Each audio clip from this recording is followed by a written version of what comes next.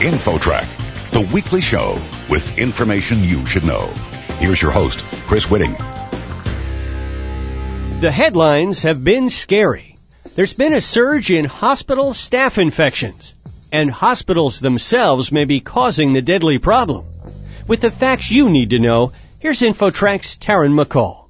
Taryn? Thanks, Chris. Our guest today on InfoTrack is Lisa McGiffert, Director of the Consumers Union's Stop Hospital Infections campaign. Welcome to InfoTrack, Lisa. Thanks. Years ago, when my brother was an intern, he mentioned this very problem as a looming menace. Is this bug, MRSA, MRSA, a new mutation, or is the reporting of it just now exposing an older issue? MRSA has been around for many years, since the 60s, but just until recently, it has really only surfaced in the hospital or healthcare setting. The emergence of it in community settings is what's new, and certainly awareness of hospital-acquired infections in general has increased over recent years, some of it due to activity in the states that we've been involved in to try to get public reporting of infection rates by hospital. How does the hospital patient typically become infected? The hospital is a particularly dangerous place because these bacteria live in the hospital, and if it's not properly disinfected and cleaned, it can stay on surfaces for long periods of time. So nurses, doctors, healthcare workers, and others can transmit the bacteria by touch. That's typically how it's done. Some bacteria is on the hand or maybe a piece of equipment that gets transmitted to the patient. And it's particularly dangerous in the hospital because that's where a lot of invasive procedures are done. And this superbug, MRSA, is virulent if it gets into what they call sterile parts of the body, the bloodstream organs, as opposed to just resting on the skin. And this particular staph infection does not respond to the old line antibiotics, does it? That's correct. Most antibiotics that we have available today do not work with MRSA or MRSA. What does work? Well, some people say this takes us back to 1950s medicine or before we had readily available antibiotics, when the only defense against infection was prevention. And the basic line of defense against infections is hand cleaning, making sure that the hands are cleaned, the doctor's hands, the nurse's hands, anyone else that touches the patient has clean hands before they touch the patient. I'm a little shocked that you'd bring up hand washing. I was under the assumption that medical personnel are trained to wash their hands before and after any contact with the patient, so shouldn't they already be doing this? They should be doing that, and every hospital has a policy that requires them to do it, and yet they don't follow the policies. All the research on hand hygiene has pretty much come to the same conclusion, and that is that doctors and nurses clean their hands about half the time between patients.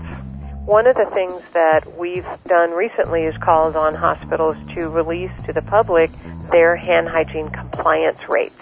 Almost every hospital in the country has, over the last couple of years, launched campaigns to improve hand hygiene in the hospital. We don't really know if they're working or, if they're effective, and that's why we're asking hospitals to tell us how effective they've been. There's another side of this issue which is very concerning, and that is otherwise healthy people, teenagers and children particularly, getting MRSA and getting very ill or dying. And these are not people in hospitals.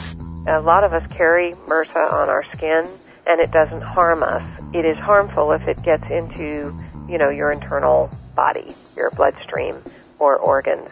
The places where they're seeing most of the cases are jails and prisons, schools and daycare centers, and that's because those environments, people are close together. Like in schools, it's particularly in athletic settings or teams where they might be bumping up against each other or sharing towels or soap or other ointments in the locker room.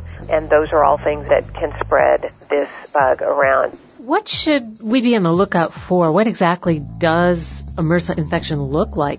Well, most of the community-acquired MRSA is a skin-type infection. It looks like a boil or a spider bite, and most of those cases can be treated. Some antibiotics do still work against MRSA, and as long as it doesn't become invasive, they typically work well in containing it. one of the things that's happening is people are going to their doctor's office for these skin conditions, and some of these are being lanced, and they're probably not being treated in the most sterile environment possible, and that's probably something that doctors' offices need to be paying more attention to.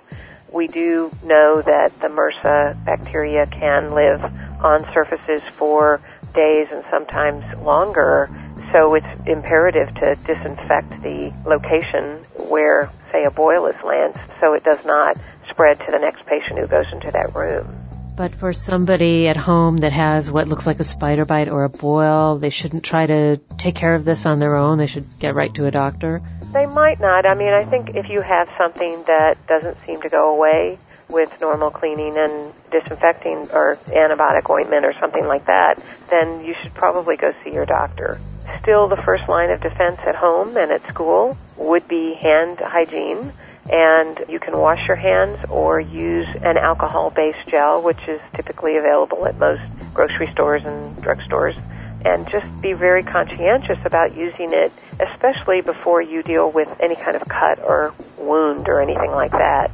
For example, if you're a mom and you're doctoring your child's cut, you want to be sure to have clean hands before you touch the cut. When this is in the community, it's a responsibility of everybody to be more conscientious about cleanliness in order to prevent the spread of bacteria. But in the healthcare setting is where 85% of these infections occur.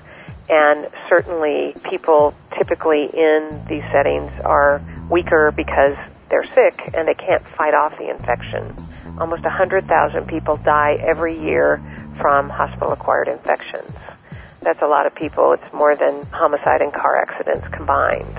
So if the hospitalized person can't or doesn't make note to ask the healthcare professionals to wash their hands, relatives certainly should keep an eye on that. Yes, we always recommend that you have somebody at the hospital with you as much as possible, a relative or a friend who can be your advocate.